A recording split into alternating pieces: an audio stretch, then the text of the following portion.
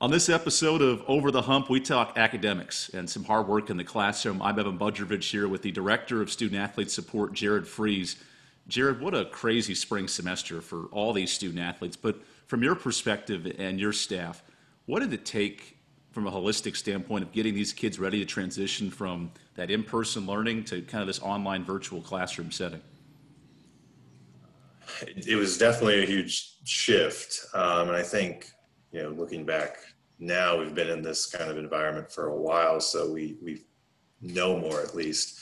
And you remember it was just so sudden when it first unfolded and we shifted to online initially. And then I think that was a big part of it, was like quickly shifting gears. So our staff, it just altered everything we were used to doing, which was in person. That's, our bread and butter, our in-person meetings, in-person study hall. And once that's off the table, it's like, well, how do we do our jobs effectively? Because we're not going to lower the standard or the expectation because the environment shifts. And so it was very quickly saying, well, what do we have available to us to continue to access communication with the students, to ensure what they're doing. And luckily, there are a lot of tools that we hadn't utilized virtually. I mean, some of it was simple for me. I just FaceTimed students right out of the gate before we really got on Zoom. And, we have some functionality on campus with WebEx and Collaborate, but just any way to get in touch. So there's a lot of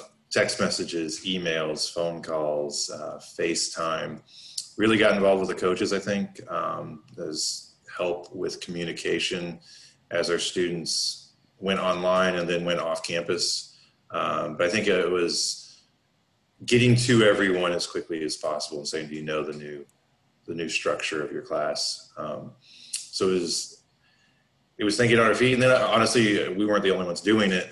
So that was happening across the country. And fortunately while other people were in the same situation, contacting other people I know who do what we do and say, what are you doing? What's worked? What hasn't?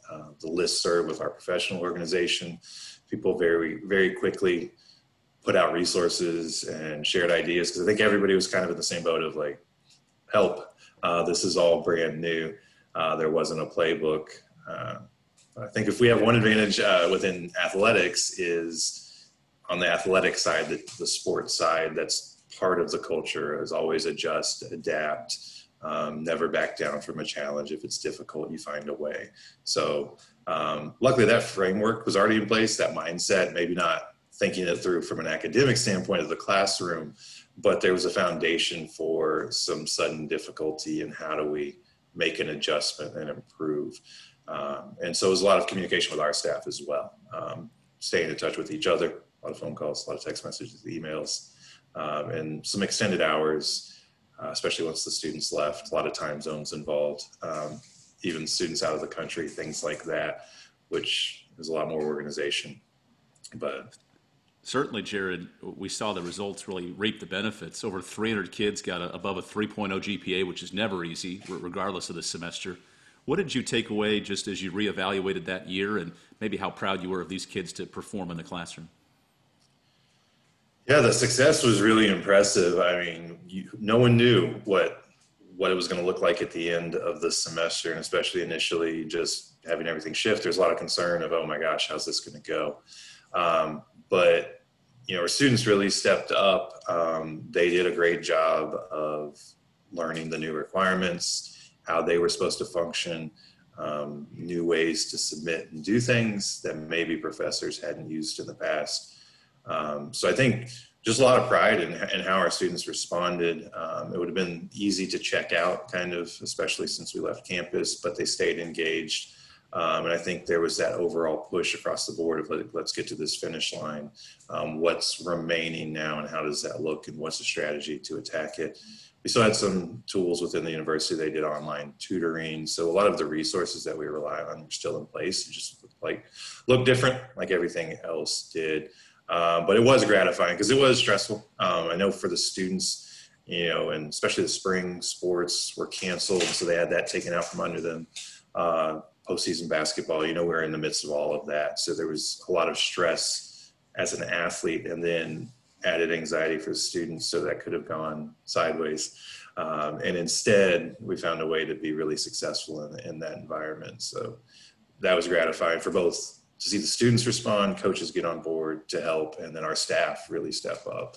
Our advisors commit to it, because it would have been easy to kind of be frustrated and give into the negativity there too. But our staff was really positive and worked really, really hard to make sure students knew what they needed to do, and had the resources to do it. We shipped some computers out, things like that, making sure the tools were in their hands at home so they could be successful. And there was a lot of moving pieces to track. Yeah, but everybody, it was an all hands on deck, and the students did their part. So it was great to see. It's crazy to think now, but that mindset has shifted maybe even tenfold to the fall semester, with the mix of kind of some virtual classes, some in person, alternating the numbers to keep people safe. And obviously that's a huge part of it. But just from an academic advising standpoint, when you're working with these kids, do you feel maybe they're more adjusted to it, or how do you now work in this new normal of kind of half virtual, half in person? Yeah, I mean, I think the students do a good job of being adaptable. Fortunately, for the one positive for the new students, this is their first experience, so they don't have a background to draw from. It might be more challenging, honestly, for our continuing students who have gotten used to a different format, and now it's changed. But they're doing a good job of being on top of it. I think one thing that was in our favor this time is we knew it would be different. When it changed in the spring, it was very sudden and there wasn't a plan for it. So it was a lot of adaptation from our side, but also the faculty had to shift their instruction. Now everyone's had a chance to get ready. So there's more preparation for sure, both with our staff. We were able to communicate more of what to expect to the students. And then following up this week, starting meetings and getting the lay of the land. You're right. Everybody's schedule is a little bit different.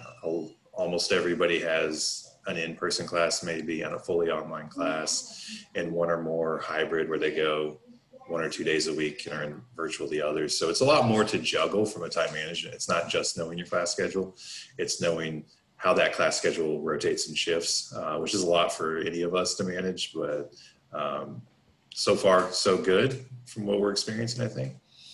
In a moment of brevity, I definitely would have shown up to an in-person one day, and the class would have been completely empty. So I do applaud these kids a couple weeks in. Yeah, there have been those moments, I think, but good mistakes to be trying to do the right thing.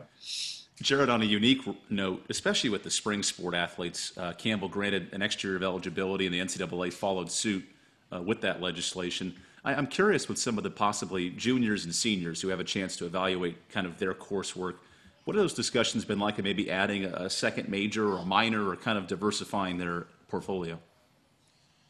Yeah, I think one, it's nice that the university said that our students who wanted to would have that opportunity. So that's been big, that our students were able to make that choice to continue to use that year. But it opens things up for the students to pursue a wider range. And for some, it's been individualized, based on individuals' goals, what they'd like to do. Some have shifted to, like, let's go to graduate school, at least part or all, while I'm here, because that's more attainable now. Some are adding a major or a minor to extend their education while they extend their playing career. But it's really opened the door of possibilities and given the students a lot of control and ability to explore something that's interesting to them. And, it's a win, I think, for us and the students. They're going to get to play. We're going to get to have them around, and they're going to broaden their education experience overall. So it's going to be good. Jared, I'm curious, since your role is so hands-on with these student athletes, since a lot of the fall sports are no longer fully participating, they have practice, but no games and things like that. What have you noticed just from a morale standpoint, or maybe an interest in their studies? Has that changed at all, just given the nature of this time? That's been a topic of conversation a lot, I think, both within our unit, and it's a national conversation of what's, the mental health of our student athletes. How's this going to look when they don't have a season to compete in right away? Obviously, we're hoping they get that season back in the spring. So it's delayed, but it changes the fall. Instead of showing up, if you're a volleyball, soccer player, or another fall sport, football, and playing right away, it's different. So I think, so far, the attitudes that we've witnessed, there's still that excitement and energy of being a new college student and ready to go. I think the continuing athletes know the opportunity to get into a rhythm with their classes. They're not traveling, so if there is an advantage, that time is now available to be a little more organized to start the semester and get off on a good start. So overall, I think the attitude has been good that we've experienced. The classroom part has not been negative. I think everyone knows what we're inside of is what I'm getting. And so we're going to find a way to get it to be in this environment such as it is and be successful in it and still have a good experience. So I've been, pleased to see, checked in with, my team, specifically asking some of those questions. How are you doing? How are you managing the format? And got overwhelmingly good responses. So that was good for me to see, because I wanted to know, because it's new territory like everything else right now.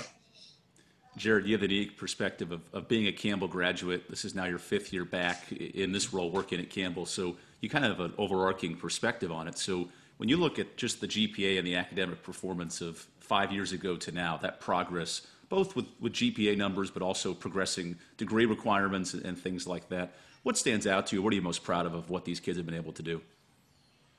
I think a couple things from the university standpoint, like you said, just the growth. We've added engineering, we've added nursing. Like the opportunity for a quality education has been growing at Campbell, and there's been more options made available that are attractive, not just to our student athletes, but just attractive to students overall that would want to come to Campbell now, because we have these options not to go along with everything else that's good about the university. And for our student athletes, I think our GPA has consistently climbed. So that's always exciting to see. That's the goal, is to continue to get better.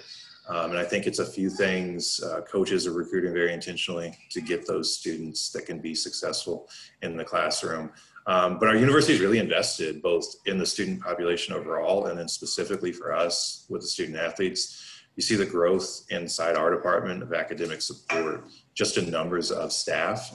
That makes a huge difference, where now there are 6 of us currently, but I don't know, I think it was 7 years ago, there were 2, somewhere around that range. That's a pretty steep growth curve. And that's a tremendous difference from what we do to be able to give more attention to individual students who need it, and to have better, more quality conversations, know their overall situation and goals at a deeper level so that we can assist them where they need it. Because we're able to identify needs, and not just be able to identify, but have the time and the staff to help them solve those issues.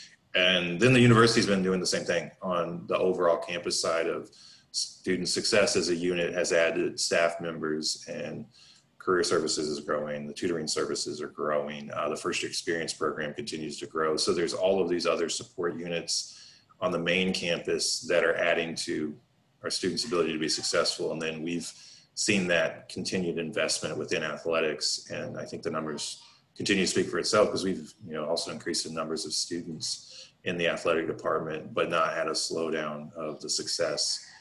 So it's really exciting to be inside of and be on the climb, which we hope to continue. And Jared, to your point, my final question, over 600 student athletes, obviously, that are spread out amongst your staff. It's not like you're working with every single kid, but what are some of those rewards from an advisor standpoint of working with your individual teams and seeing that investment, especially this semester where there isn't that necessarily tangible, okay, we play August 22nd, for example, and there's a little more flexibility in things? I think one thing that has come out of the shift in everything we've been doing, and kind of the disruption on the athletic side for sports, is it's given all of us a little more space to focus on the individual without the games, the schedule, the flurry of that. And that's not bad. We all love that part of it. We like the competition. We like to see us win, and we hope to get that back. But without that in place, there was maybe time to pause a little bit more and say, what's going on with you? And let's just talk school in your own situation. And I think to touch back to the spring of that environment with virtual meetings, one thing that was my experience, I think all of our staff, is we're now meeting with our students there in their home environment. So I got to see them and know them in a different way. And my conversations were different. Like, how are things at home? Like, what's it like in your community? What are you able to do? Everybody's situation was a little bit different coming from all over. And then even our students in other countries, being able to share with what's going on there and how they're, one thing we've all shared in is this global pandemic. So I think with sports not happening, we've had time to develop closer relationships just with them as people, and had more space to talk about their interests and their concerns. You know, what are their worries? What are they struggling with right now? That maybe in a full schedule, there's not quite as much free space to have all of those conversations we'd like to ongoing. So that, I think, has been a positive. Well, Jared, I know you and your staff have set the bar high last semester. Let's hope you can reach it, or at least continue that progress. But we certainly appreciate the time chatting about academics, which right now is just as important as anything. So thank you.